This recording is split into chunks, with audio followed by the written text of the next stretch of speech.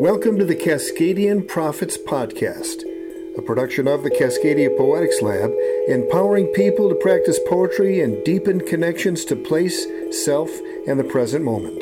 Kenjiro Nomura was a Japanese immigrant to Seattle in the early 20th century and the first regional artist to have a solo exhibition at the Seattle Art Museum when it opened in 1933. The incarceration of Japanese Americans during World War II and his wife's post-war suicide changed him and his art. His work almost became forgotten. Now the paintings of Kenjiro Nomura are featured at the Cascadia Art Museum in Edmonds, Washington, and a new book by art historian Barbara Johns, Kenjiro Nomura, American Modernist and Issei Artist's Journey, has been published. The hope is that history will reflect the fact that Nomura, 65 years after his death, was one of the Northwest's premier modernists. Barbara came here to talk about her work and to enjoy the view and to commiserate. I'll tell you, there were some very depressing sections. The incarceration during World War II, even though I was familiar with it and I've written about it, is depressing to go through, especially maybe in light of what's going on now. But, with your work on Paul Horiuchi, this is really remarkable work. I'm grateful you came here today, and I'm more grateful for the fact that you do the work you do. Thank you. Thank you, Paul. I think that we had via email a discussion about where a good place to start might be, and that first paragraph of the book, which I think we mentioned, is something where we could start. I guess it's on page, at the very beginning. Page 7. Yeah. It's the beginning of chapter 1, following an introduction, of course. And I suggested this passage to you. I'll read it first. The Immigrant. We can only imagine what it was like for 10-year-old Kenjiro Nomura to first sight Seattle on June 13, 1907. Together with his father, Harukuchi Nomura, and his mother, Shiu, he had boarded the Tosa Maru in Yokohama 15 days earlier. He must have heard stories about the land across the Pacific as long as he could remember, for it was his father's second journey. Now, as the Tosa Maru steamed into dock at Smith Cove, the young city rose on recently deforested hills above Puget Sound. Railroad tracks and 2 long docks lined the shore of Smith Cove, where the Great Northern Railway, the nation's second transcontinental railroad, stretched inland to the Great Lakes. The railroad baron and empire builder, James J. Hill, had bought 600 acres of Smith Cove as he negotiated the first direct shipping service between Japan and the United States. Only in the past dozen years had steamships made the long, often rough trip through the North Pacific without the aid of auxiliary sails.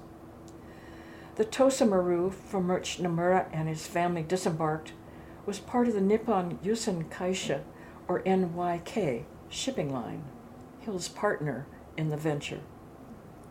The family continued their journey 35 miles south to Tacoma, undoubtedly on Hill's train. And I proposed, when you suggested reading parts of this book, that I read this paragraph because it's, to me, an interesting example of the relationship between research and storytelling. It may be because of my past years as a museum curator that my goal is always to bring as deep research as possible, but make it accessible to anyone, whether that person knows a lot about the subject or nothing. And so I don't write academies. Thank you. Thank you for that. And I can't. I just can't. It's not in me. And I don't have it. But when I look at this paragraph, almost every single sentence of that required research into a particular topic. And yet I hope it's a good story and will take you through. And so throughout the book, I really try to balance those two, doing deep research, and I still, after 15 some years, consider myself a newcomer to Japanese American studies. What first put you on the track of researching these artists like Kenjiro Nomura and Paul Horiuchi and others? I was introduced to the work of Nomura and his colleague, good friend, and business partner, Kamikichi Tokita, when I worked at the Seattle Art Museum in the 1980s. My entry-level job as curatorial assistant, and the museum has paintings by both the artists from the 30s and a couple by Nomura from after the war. But I remember pulling out the racks in museum storage and finding these paintings in American realist style. I was really taken by them, and I had opportunities to exhibit them and to write a little bit about them, just catalog entries. But it was really after I had left museum practice and was working independently, I was commissioned to organize an exhibition about Paul Horiuchi at the Museum of Northwest Art in La Conner. And I was to write a catalog also, which was published by the Museum and University of Washington Press. That's it, thank you. And at some point, we all agreed that the story should be just as long as it need be, to really tell the story of Horiuchi's life. There's quite a bit written about him, but I wanted to look at it all and really assess it again. And so that, in that book, I wanted to illustrate a painting by Tokita. Horiuchi was also Issei, or immigrant generation, but he was a good 10 years younger than the other artists. And he really gained his recognition after World War II, unlike the others who were very well established before World War II. But I had to get permission from the heir to publish a painting. And I had met Tokita's eldest son, Shukichi, when I worked at SAM. And long backstory there, but I reconnected with him, this time by email. I could find him. Before had been a search by telephone calls and postcards and all that. And he said, "Of course I remember you," and immediately invited me for lunch. Showed me the translation of his father's diary from World War II that had just recently been translated. He had taken that manuscript to UW Press to see if they were interested in publishing it. They were, indeed, but wanted the biography and story of his art around it, and I was commissioned to write that story. That led me to a dissertation that I had long abandoned, and then a surprise introduction to the grandson of my next subject, Takeuchi Fuji. That grandson is a scholar of Japanese art. He reads the old-style Japanese and was just completing the translation of his grandfather's wartime diary also. The three artists, Tokita, Fuji, and Nomura, were the three best-known Issei or immigrant generation artists, Japanese-American artists before World War II, in Seattle, I should say. So I wrote the book on Fuji, and each of these studies took me more and more deeply into Japanese-American studies. I'm an art historian. My field is modern art, European, but mostly American. So this was a new field to me, and I've had wonderful mentors along the way. And then each book has taken me more deeply into the field, and particularly the studies of these wartime diaries. Mm-hmm. So Nomura, there's a little bit published about him already, but I still felt both a desire and an obligation to complete the cycle, mm-hmm. to do him justice in a full study. And so then how did the exhibit at the Cascadia Art Museum come to be? David Martin and I have collaborated throughout on this project. David is now the curator at the Cascadia Art Museum. For a long time he was a gallerist and specialized in early and mid-century artists in the Northwest. So he's known the Nomura family, the only son. The artist Nomura had one son, George, and his wife Betty. known them longer than I have, and been very interested in the work. So we agreed from the beginning it would be a collaborative project. The book is primarily mine, as David has contributed a chapter to it, and we agreed that the exhibition, he's curator of the museum, was properly his. Right. Nomura's life had more than its fair share of tragedy, not just the incarceration during World War II of Japanese Americans, but being separated from his family as a very young man. He came here to Smith Cove, and it wasn't too long where his family actually went back to Japan and left him here on his own to make a living. His wife, he had a wife that committed suicide. There was the Great Depression of the 20s. And yet he created some of the most accomplished art of the 20th century and helped establish Seattle's cultural scene. And yet it's not since 1960, 61 there was a large exhibit of his work. He's essentially, until this book, almost forgotten, and yet really instrumental, part of the group of 12. So, I mean, what's the question I'm trying to get out of this is that how does someone like this forgotten for such a long time? The wartime incarceration of Japanese Americans, I think, did damage to the Issei more than I can't say. It destroyed lives. So many people had, they invested. He'd been here since he was 10 years old. He'd become a businessman, very proud businessman, first as a sign keeper, sign maker. As a sign painter, exactly. Yeah. And then as the Depression hit, losing that business briefly and unsuccessfully, trying a grocery business until he finally found some security and stability in a dry cleaning business. And I should say these were all industries, small businesses in which the Issei were very prominent.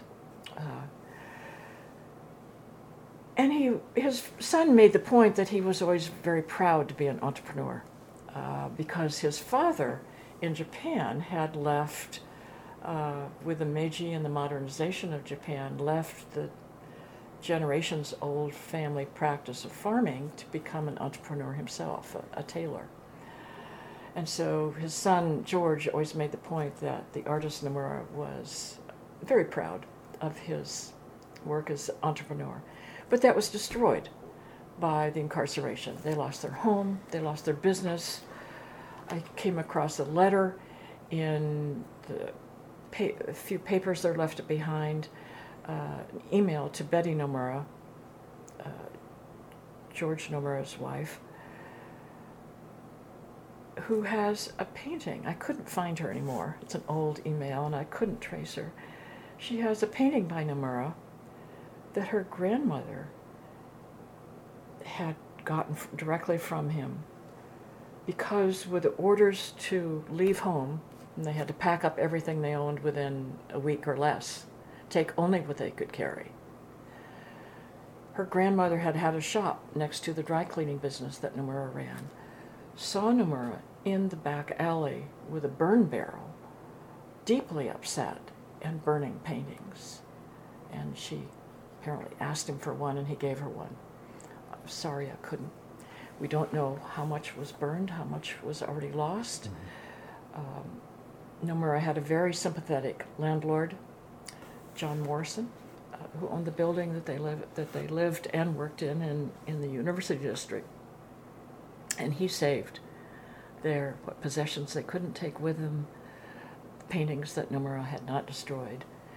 And he sold and returned the proceeds to Nomura, all the dry cleaning equipment. Sorry, Paul, that's a long answer, but I think the degree in which lives that people had invested in this country for decades were destroyed is hard to comprehend. Right. Some of the other background is that Japanese Americans were considered potential spies at that time. So burning these paintings might have been to get rid of some of the evidence. I mean, that thing might have gone through Nomura's mind. Also, the sense of how important it was that his father, Kenjiro's father, was an entrepreneur, is when you look at Japanese culture compared to, U.S. American culture or North American culture. Just give you one example. Kaze no Mori is a sake, and they had a Zoom tour of the brewery last year, and the current brewmaster is the latest in a line of 16 generations from that family of brewmasters. Wow. That gives you some sense of the continuity of Japanese culture and why it would have been a big deal for Kenjiro's grandfather, or for his father, to no longer to cast aside the farm and embark on something new. The solo exhibition at the Seattle Art Museum in 1933, this is a brand new art museum, and here they decide Kenjiro Nomura should have a solo show, shows that he was a pretty big deal, certainly in the 30s and later. And also he was part of the group of 12, so maybe to talk about his standing in the Seattle art scene in the early 30s, in the 30s and beyond. Mm-hmm. You've mentioned the 1960 exhibition a couple times, and let me first, that exhibition was proposed by George, his son, after Nomura died in 1956. And it included a little bit of the student work, and we're really lucky to have that going all the way back to, say, 1915. And then post-war work, nothing from the wartime.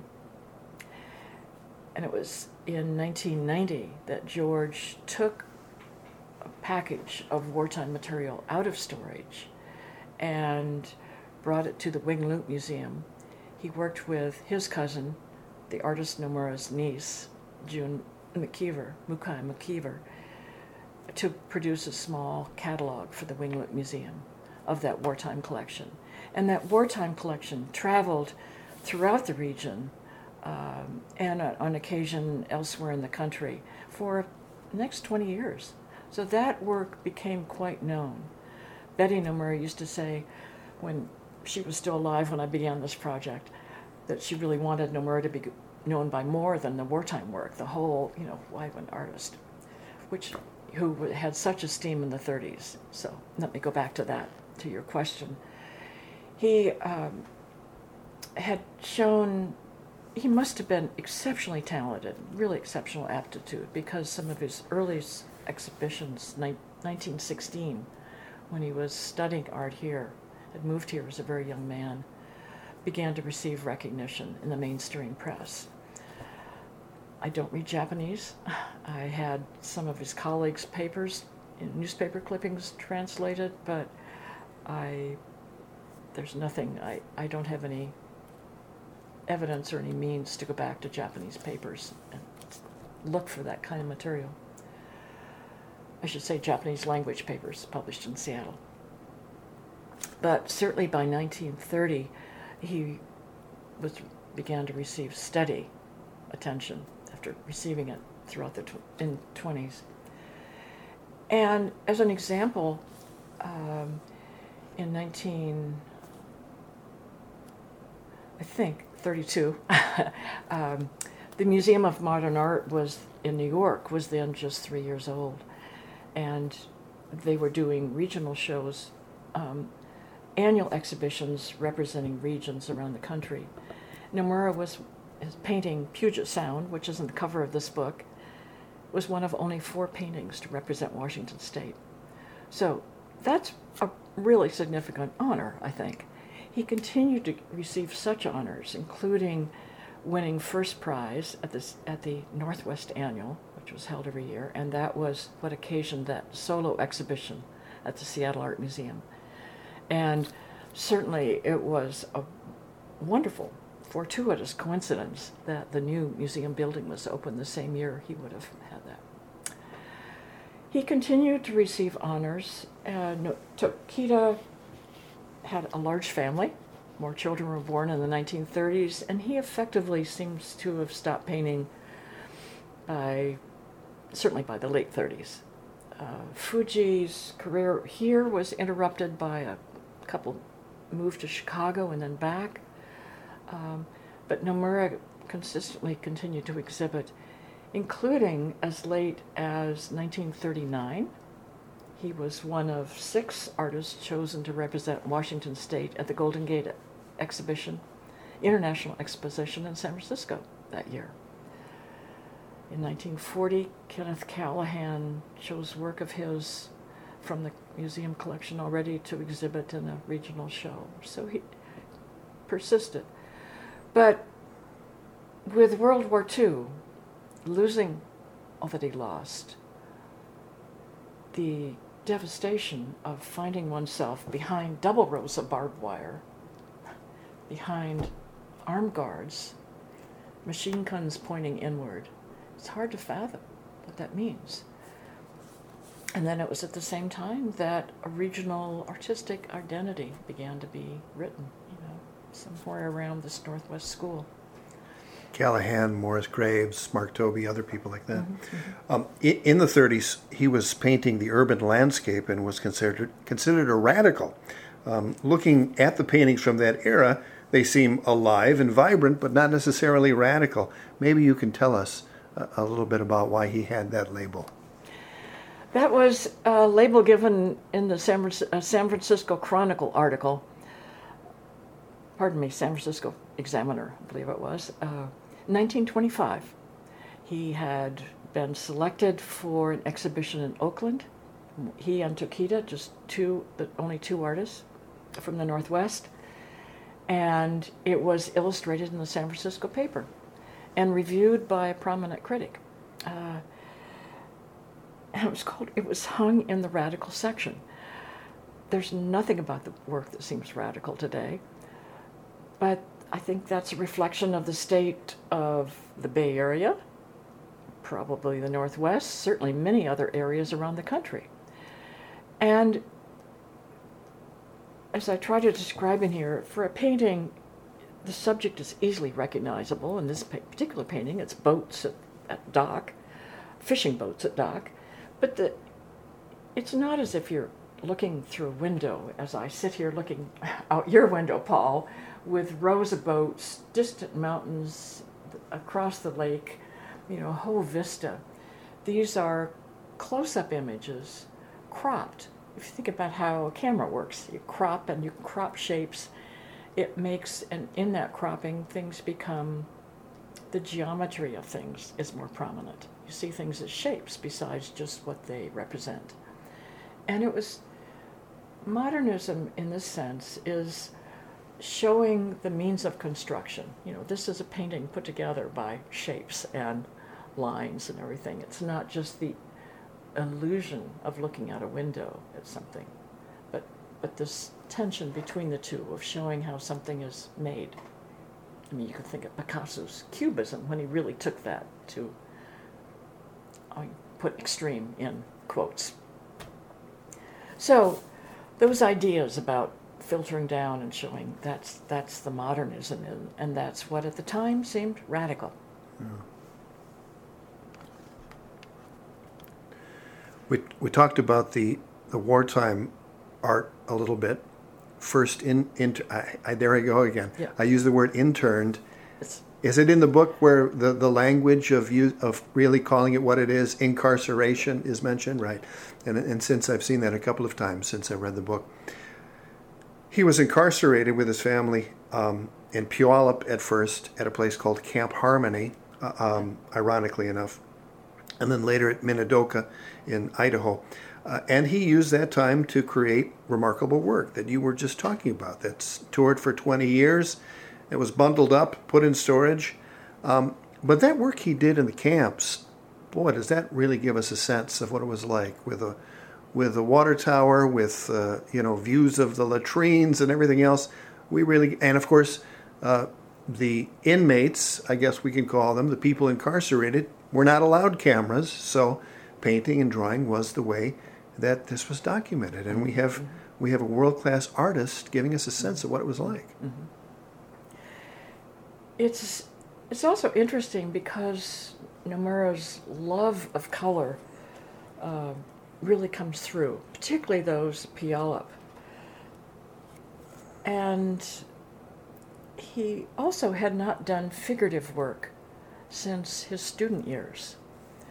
In all the landscapes, views of boats and whatnot, a few from the 1930s and 20s, there's almost no figurative work. He did a lot of studies when he was studying here as a young man.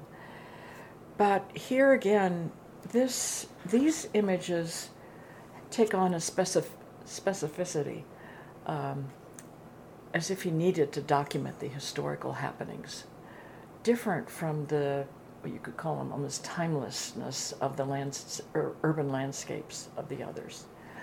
If there are figures in those urban landscapes from Seattle, they're just very diminutive, almost stick figures, just notations. But these are very specific. You know, there's some with mothers and children and fathers and old men and people working in the kitchen. So, and the sketches, we're lucky to have so many preparatory sketches, or also have a real granular specificity. Even to the labeling of the garbage cans, Section A, which was the section in which Nomura lived, or others kind of so-called streets, but there were just the alleyways between barracks. You think what went through his head was, I've got to document this. This is an extraordinary thing. It's a horrible thing. Tokita writes, you included some diary samples from Tokita about how he was not happy about what was going on and how he wasn't going to go along with certain things, but then did. And so we get a sense, at least from his good friend, that he wasn't taking this lightly. And yet Nomura, he channels whatever angst he might have had into this work. Yeah. And yet, I struggled when I first started writing about these in Nomura's case, because you'll see his love of color, his skill at composing rhythmic, really rhythmic compositions, and then there's little bits of red and green just flickering all over throughout. I mean, as if he couldn't resist. Mm-hmm. Here's one with the fire buckets that were red. Mm-hmm. But, that little bit of laundry and that little bit of red shoes and red sweater mm-hmm. and little bits of that give it a veneer initially, if you glance at them, of, seeing that. And then the red and green. And Nomura left almost nothing in writing. We have no letters, unlike the other artists that I worked with. Nothing, certainly nothing from the wartime, only a couple statements from the earlier years. So in the case of writing this book, I was reliant upon just looking at what all the paintings and drawings he left. Looking and trying to make sense of them, along with, of course, all the historic context that I bring. So I struggled for a while to say, what is really going on here? Mm-hmm. And began to see, yes, he's showing the workers in the kitchen, the crowds of people crowded together, the milling around, standing around, when it's forced leisure. Mm-hmm. People had given up businesses, school, mm-hmm. and everything. That one painting, if you keep going further, of the sky, the sunbeams coming through the sky in Idaho. Just that is that's a good example. Yeah.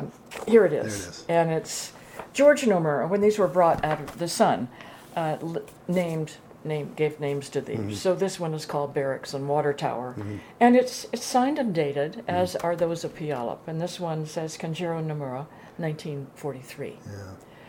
And this one, too, baffled me for a long time, because you describe, yes, there are dark clouds over there, but they're very prominent, big sunbeams coming down, radiating onto the landscape below. And I was puzzled about that one, too, and then began to look, and I was in Idaho, and you can see the sun break through the sky like that. It really does have that sense of almost tangible sunbeams coming down sometimes. But then you look, here's an army truck and a soldier carrying a gun walking along the road. So it's always embedded. You're never free from that. Just in case you think this is a pastoral scene, there's that to remind you that, no, we're incarcerated. Yeah. Did you visit Minidoka? I have, yes. What is there? What's left there? The first time I visited, I went with the Minidoka Pilgrimage, which is usually organized every year. Began in the 70s, I believe. The artist Raja Shimamura, whom you may know, was instrumental and one of the people who helped start that. But there's until COVID, there's been a pilgrimage every year, and I went several years ago when I was writing the Fuji book. I wanted to have a sense of place. I was surprised that there's more. Right here in the book is Building the Stone Gate, 1943, a little sketch, just 4 by 6 inches by Nomura. But that stone gate, the base of it still exists. And it's now a National Historic Site run by the National Park Service. And I was really impressed by the amount of work on the site. The concrete pads of buildings, many of them still remain. They have had an archaeologist working on site, or had when I first visited, who's been able to lay out and identify the different buildings according to old camp maps. After the war, the barracks buildings, the land was divided up, 160 acres given to returning vets. Nisei did not qualify. These were white veterans. And then one of the barracks buildings were given to use as, outbuilding on the farmland. The Park Service is trying to get as many of those buildings back as they can. There's also a recreational hall. There was a warehouse. And they're really committed to continuing. I'm trying to remember what else is there. Importantly, there was also a honor roll sign with a Japanese ceremonial garden immediately behind it. And that garden was designed by Mr. Kubota. Fujitaro Kubota. Kubota Right. Of Kubota Garden. Yeah. And he was the chief gardener there. So I was surprised how much is left. And when I first visited, they talked, absolutely planned. I visited just before COVID broke in February 2020. And it had just opened and then immediately had to close an education center, which is wonderful. Represents really a lot of work. So I'm delighted. The artists are illustrated in there, the stories. Mm-hmm.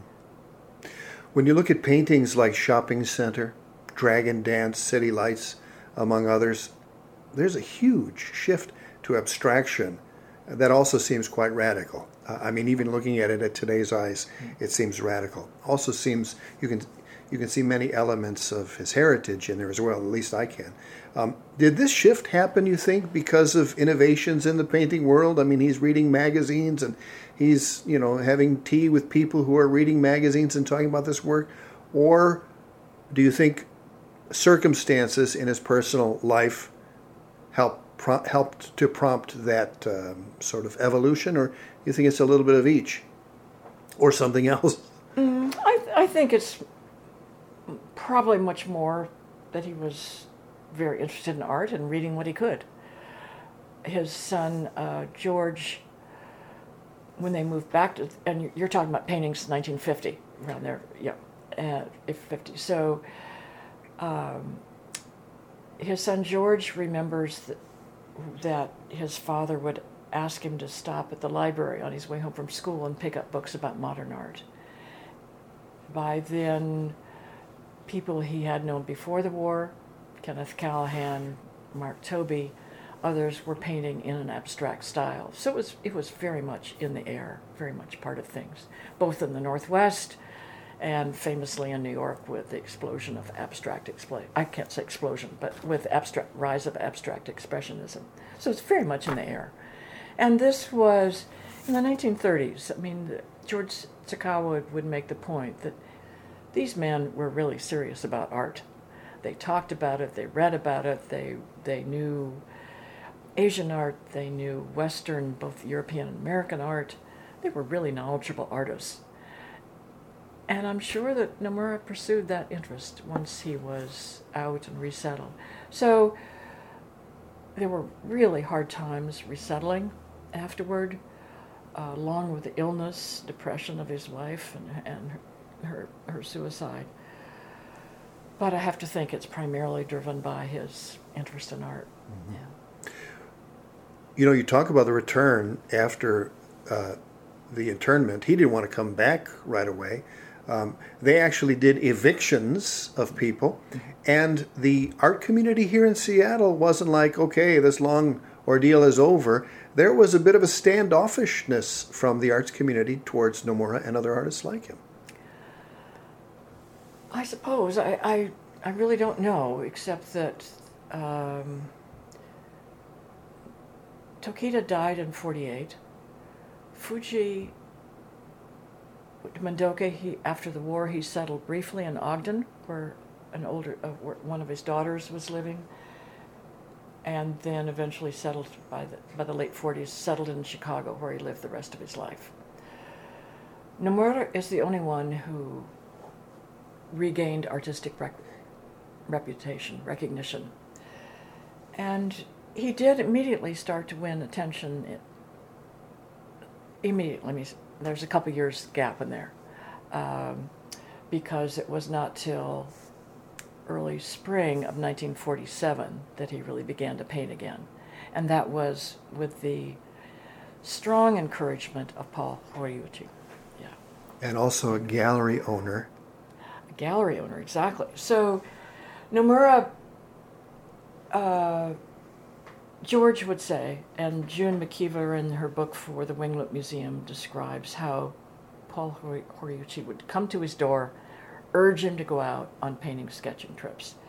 And when Nomura finally did this in 1947, beginning, the earliest is dated March of that year, there are dozens of watercolors and sketches. I mean, again, the energy kind of bursting out once he started. And he immediately, that fall, entered the Western Washington State Fair.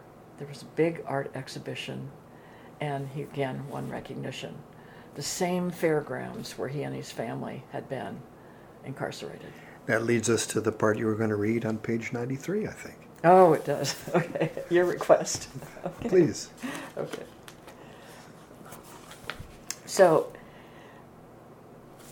I talked a little bit, you asked me earlier about how a painting of his that looks beautifully crafted, wonderful, lively painting, but how it could be considered radical. Mm-hmm. So I wanted to help readers also. I had to understand, too, for myself, how did he make this transition just artistically? And this, what you've asked me to read, is a little trying to help describe some of this transition from beautifully crafted, but essentially American realist style of painting to work that's completely abstract. It's a section of chapter 4 called A Return to Painting. With his resumption of painting, Nomura began by returning to some of the Issei artist's favorite sites of the 1930s. He explored the streets of his own neighborhood, the city's waterways, and shoreline sites along Puget Sound. The numerous paintings and sketches from 1947 trace his artistic explorations as he began to turn from realism to abstraction. Lucid watercolors open vistas onto buildings and docks, water and skies. Pencil drawings trace compositional development and note colors. A few of these drawings transform structures into linear vectors, hints of his abstract work to come.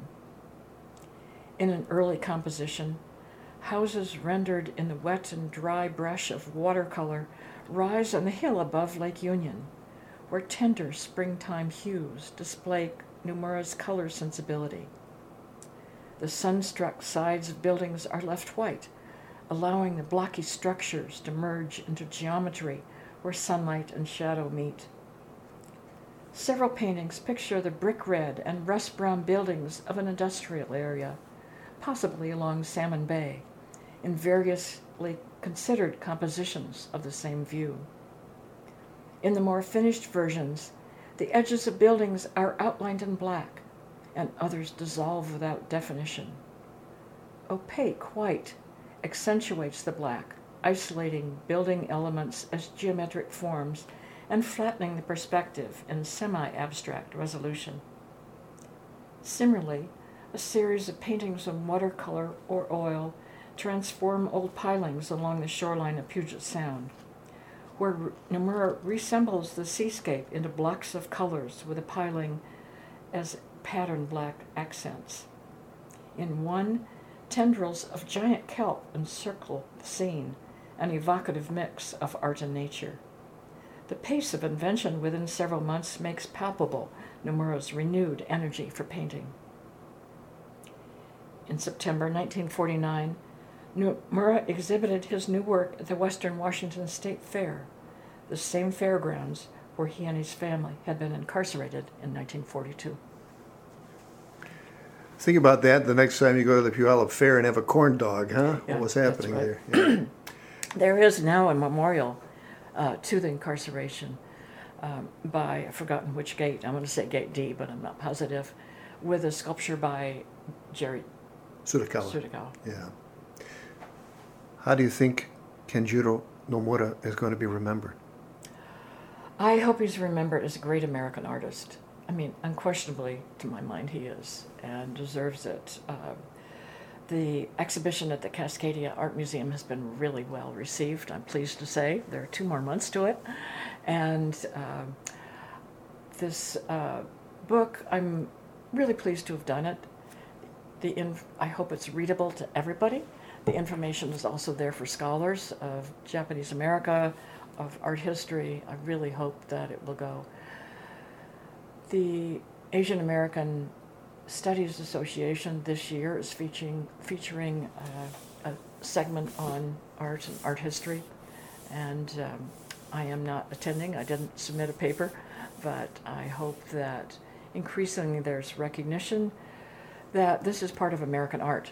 It's not a segregated segment off there or having to do just with wartime or anything. These artists were received as fully as American artists during their heyday and deserve every bit to be part of it. In this era where Muslims or immigrants or trans people could be the next target of attack and restrictions on their rights, is there something to learn from Japanese culture, which for centuries has valued the inner arts, the work of individuation? Even during World War II, the operative phrase by many Japanese Americans was "Dikita koto wa shikata ga nai." What has been done can't be helped. I mean, it's an acceptance, which is a very high level of consciousness and very difficult. Easier said than done to achieve that. But that was a huge lesson that I got from reading about the incarceration during World War II. But we're in a very loaded age where something like what happened to Japanese Americans could happen again at any moment. Is there something to be learned from Japanese culture about dealing with that? I don't feel qualified to answer that. There was a lot of resistance and violence also, somewhat less so at Minidoka. I think that more accounts, more histories of those are coming out. More of the lost lives, the despair. So, yes, I've heard the phrases you quote many times, but I think also I'm hesitant to put a blanket over that kind of attitude and behavior. I don't feel qualified to say. Mm-hmm. That Ronald Reagan signed the bill to give reparations to Japanese Americans. should give us hope. Somebody like Ronald Reagan, for crying Well, out he loud. resisted. He did not want to. He was There again. you And go. originally, the commission was authorized, referring to the Commission on Wartime. Oh, I've forgotten the proper name. But we know what we're talking about. We're talking about the bill to give reparations to incarcerated Japanese Right, and a Americans. formal apology, to Right. issue a formal presidential apology on behalf of the people of the United States, and that came in 1988, after years of pushing by Nisei, or American-born Japanese Americans in Congress, And Mike Lowry. and Mike Lowry, many, many others, pushing. The commission was authorized, Paul, I should have looked up my dates before I talked to you. I'm going to say in 1982 and 83 was published. After 2 years of study, something like 750 interviews for many Japanese Americans. It was the first they had talked about their experiences. This was something to be, first of all, internalized guilt, but also just something, as you say, culturally, to put behind oneself, get on with your life the best you could. I have friends who say their grandparents and parents never talked about it. And interestingly, Tom Ikeda, who's founding director of Densho, which is a superb online site founded here and managed here, with the purpose of interviewing survivors of the camps. And many, Densho is now some 25 years old. Many of those early survivors have since died, both first and second generation, but mostly second. But we're so lucky to have these interviews that are recorded, and they're also segmented and indexed. So if you want to look up art at Minidoka, you can do that kind of and find people who talked about it. It's a wonderful resource. And Tom continues interviews, but in the recent Densho newsletter online, he speaks of his next in-depth study is going to be on the settlement period, because again, few people have talked about this. And he's interviewing his own father, and it's the first time in all these 25 years of this work that Tom will be able to do that. Tom and I are going to speak together at the Cascadia Art Museum during the exhibition, and I hope we'll talk about this experience of his. What project is next for you? I have completed the cycle of these books. I knew doing the Nomura book, it would be the latest. I felt a desire and also somewhat of an obligation to write about Nomura, having written about the other artists, and because he was certainly had the longest history of exhibitions, and was so well received during the 30s. There's one more project that is waiting. My part of it is mostly done. When I wrote about Takeuchi Fuji, I had permission to publish half of the artist's wartime diary. The grandson has long hoped to publish a facsimile edition of the entire thing with text and image. This is an illustrated diary. And when I first saw this document, I didn't have the experience to understand its importance. But people like Tom Ikeda, the distinguished historian Roger Daniels, have called this one of the seminal documents, certainly by an Issei throughout the war, of the experience. So University of Washington Press will publish a facsimile edition with the grandson's translation, my notes annotating the Japanese American experience. It'll be a small, very select book, but that's coming up. I have to finish. Then I'm writing about my own father. Well, thank you for coming here, and thank you for all the good work you do. It's a real honor and privilege to be able to have this kind of exchange, and I'm very grateful. Thank you, Paul. Thank you for the invitation. The Steinbrook Native Gallery, located near Pike Place Market in downtown Seattle, features fine art of the Northwest Coast from emerging and established artists. A link to their site at cascadianprophets.org. Cascadian Prophets is a project of the Cascadia Poetics Lab in Seattle, Washington. Check us out online at cascadiapoeticslab.org.